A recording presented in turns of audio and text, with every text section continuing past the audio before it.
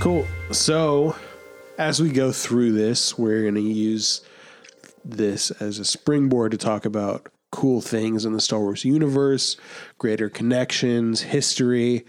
So I am going to start by a history lesson of Lothal. Let's hear it. Cool. So Lothal is a planet in the Outer Rim territories.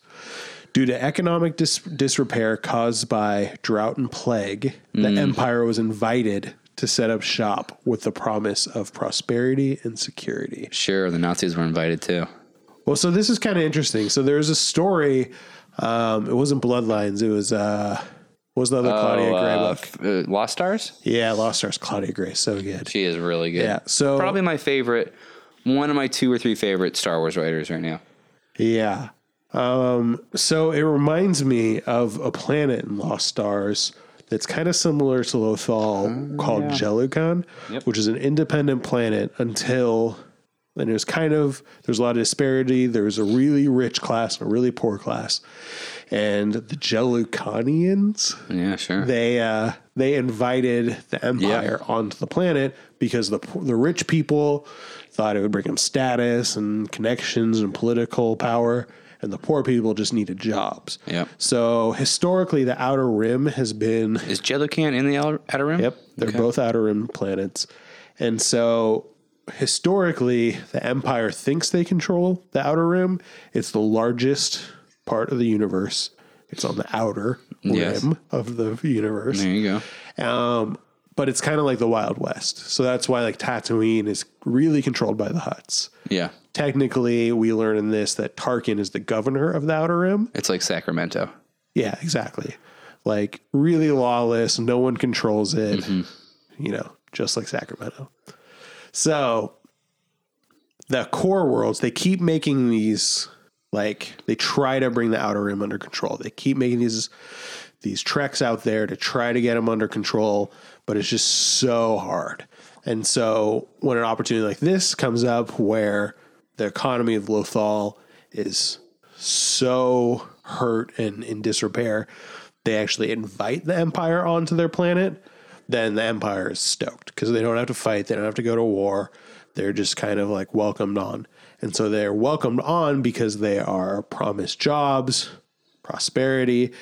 There's a lot of minerals that are in the core of Lothal. So that's why the Empire wants them. There's a lot of wide open space. So they end up building a bunch of Golf courses. Luxury hotels, Trump Tower. What?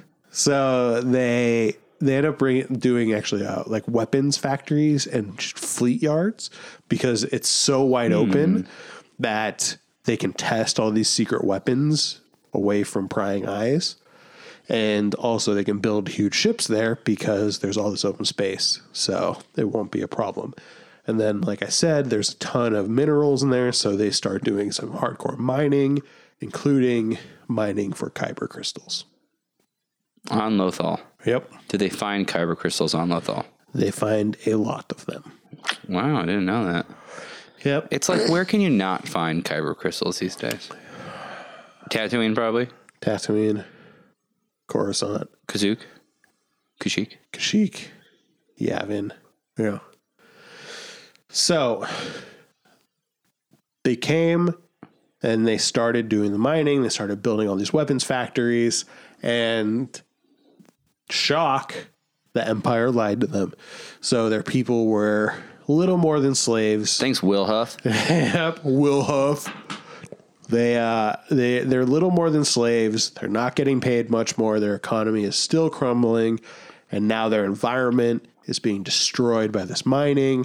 All these factories are polluting. Sounds like an inconvenient truth. Hashtag topical. And they are super bummed. So that's how these rebel cells, they're independent rebel cells, they start springing up. There's actually a protest, a peaceful protest on Lothal. And the governor, well, there was a rightful governor of Lothal. And then when the Empire comes in, they kick him out, Get out of here, send him to Schwarzenegger. jail, Yeah. say he's committed treason, which, yeah, we've heard that one before. So he's committed treason, put him in jail. Then they install a imperial governor.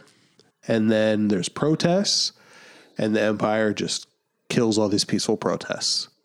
So from there, the peaceful protesters become rebels. So they're an independent rebel cell. And that is where our Ghost Crew comes in. Lothal rebels. Yep. So behind the scenes, there's some pretty cool stuff. The Lothal landscape was based directly on Ralph McQuarrie paintings of Alderaan that were never used. We don't see Alderaan in the original series, so they reuse them for Lothal. And according to Simon Kimber, who's one of the producers, it's directly ripped from the paintings, which I thought was pretty cool. I love Ralph McQuarrie's stuff. There was also a little bit of guerrilla marketing before the first episode came out. So here, you pull this up. It's Sienar Fleet Systems, SIENAR, fleetsystems.com. Ooh. So that's the name of one of the fleet shipyards that was put on Lothal. And you'll be directed to a pro-Empire propaganda poster. And it's advertising the Sienar ship factory. And on the poster, it's been vandalized. Yeah. So this website is nothing but just this image that's been vandalized with pro-rebel graffiti, most notably Sabine's Phoenix logo. Yeah, I love that. Right, and it's pretty cool, huh? And this is a kind of interesting. I don't want to get too deep into Sabine, but this is a logo fairly unique to her. Yeah, it's cool because it's almost Mandalorian. It's not quite, but it's also very clearly like, I wonder if it was a precursor to the Rebel Alliance, because technically this takes place before the Rebel Alliance, but her Phoenix logo is kind of the same shape, just tilted a little bit. Right? Yeah, it is. It's like a cool mix between Phoenix Squadron and the Rebel Alliance. So I wonder if like Mon Mothma was like, hey, who do we know that does graphic design work? I do. I studied it in my undergraduate. Yeah, and so that's Sabine. Yeah, perfect. She fired up her Photoshop and made the Rebel Alliance logo. I really like that. Well, I got a new computer background. So check that out if you're at home. It's pretty dope.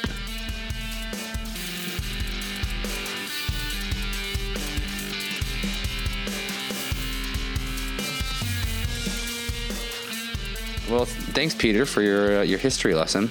You're welcome. I was hoping to respond in kind with a little character portrait. Sure. Of our one and only Ezra Bridger. So I wanted to tell you some things about him that I found really interesting. And if you don't know these, this will be a great... it was a great surprise for me. But Ezra is our main character, right? I did not know that. Well, there it is. That's all I got. All right. Ezra, our main character, he's the vessel with which we are, digesting this world. Uh-huh. And it's kind of a classic, use of someone who's new to the world. So as we enter the world, it's new to us as well, and we kind of experience their same awe. So Ezra is a Force-sensitive, basic-speaking human. He was born in the year 3258 LY. That's LY is the Lothal calendar year. Huh. In BBY, which is what most of the universe goes for, and this is before the Battle of Yavin, right? Before the Death Star was destroyed. It's interesting to know that this translates to 19 BBY, which for anyone, this might be ringing some bells. That's the same year that Luke and Leia were born. He's the same age as Luke and Leia. Not only that, he was born just 2 days before Luke and Leia. So he's 2 days older than Luke and Leia. And if you think that's not a coincidence, it goes even deeper. Okay. 2 days before Luke and Leia were born was the day of Order 66. Uh-huh. So he's born on the day of Order 66, which is also known as the inception of the Galactic Empire, or as the Empire knows it, Empire Day. So the Empire's crowning holiday is called Empire Day.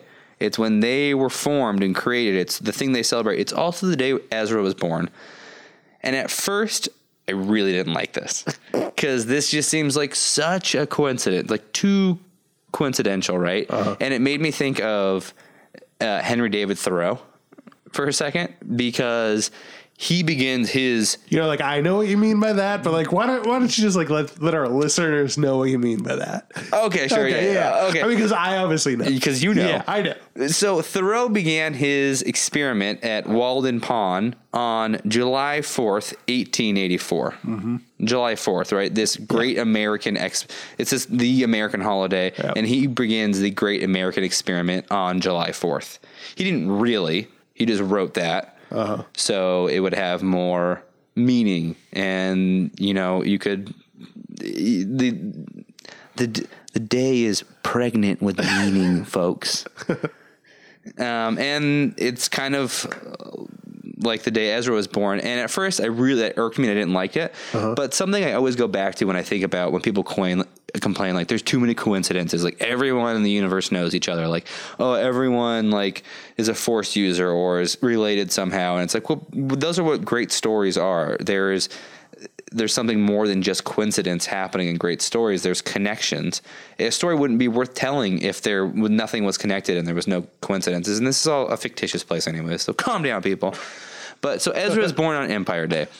He grew up on the planet of Lothal, as we know, which is in the Outer Rim, and he's hoping to make the galaxy a better place. His parents are hoping to make the galaxy a better place for him. His parents' names are Mira and Ephraim Bridger, and they are not around anymore. Ezra is an orphan. I knew an Ephraim. You did? Did you really? Yeah. Yeah. Wait, I don't believe you. Yeah, it was my milk lady. Okay, shut up. You're yanking my chain. So his parents, they set up a broadcasting transmissions to speak out against the Empire. So they had an underground radio, basically. And this was in 14 BBY. Mm-hmm. So around the time Ezra was 5. But it cost them their life. And by 12 BBY, his parents were found and taken away by the Empire, leaving Ezra to live largely on his own for the next 8 years. Let me guess, they were accused of treason. Probably. That's the catch-all. Yeah. So Ezra found work as a con artist, as a thief. He had to make do on Lothal. And you can actually read some books about his earlier life. There's a journal. It's a junior novel, which, I'm an adult. I digest literature, so I'm not going to read it. I probably will read it. I actually just ordered it, if I'm being honest. So I'll tell you more about it. Cool. But before all this happens, before the first episode of Rebels, he's actually already intermingling quite a bit with other characters in the universe. Like I told you, he lives in an abandoned Lothal net comm tower where he keeps his collection of stormtrooper helmets. Mm-hmm. And he finds his way in some tight, he's a Lothal rat. He does street rat. He does hood rat stuff. Just does hood rat stuff with his friends. Like smoking cigarettes. Yeah. Actually, the most interesting kind of connection is he teams up with a bounty hunter named Bosk at one point, who has a brief appearance in The Empire Strikes Back, but is one of the most infamous bounty hunters. He's actually, next to Dengar, probably my favorite. Did you watch Clone Wars? Mm-hmm. Did Boba Fett, remember when Boba Fett was little kid Boba Fett ran Jango. with little kid Boba. Yeah, ran with a bunch of like No, that was Jango Fett.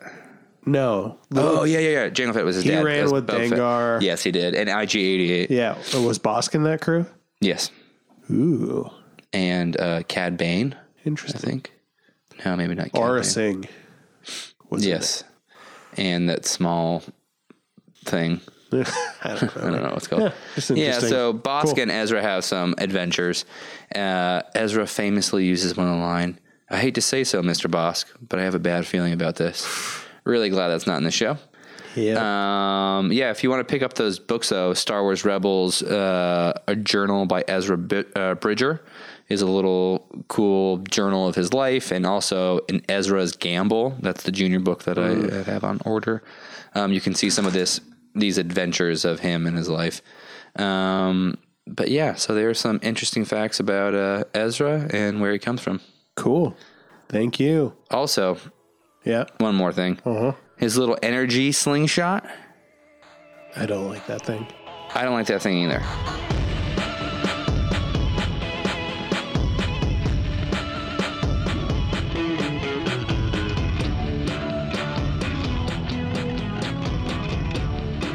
All right. Thanks for listening to the inaugural flight of Rebels Rebels. We're a new podcast, so please tell your friends and leave us a review on iTunes or your favorite pod aggregator. Connect with us on social media by searching Rebels Rebels Pod on Facebook or Instagram, or shoot any questions or comments to rebelsrebelspod@gmail.com. Yeah, special thanks, by the way, and shout out to Matt from Sore Thumb.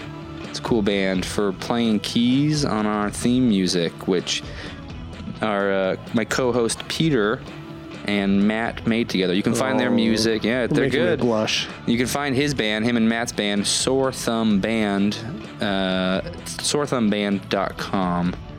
They're pretty cool. Cool, and please leave us a review. It would really, really help. Yeah. And then until next time, folks, be brave out there and don't look back. Don't look back. Peace.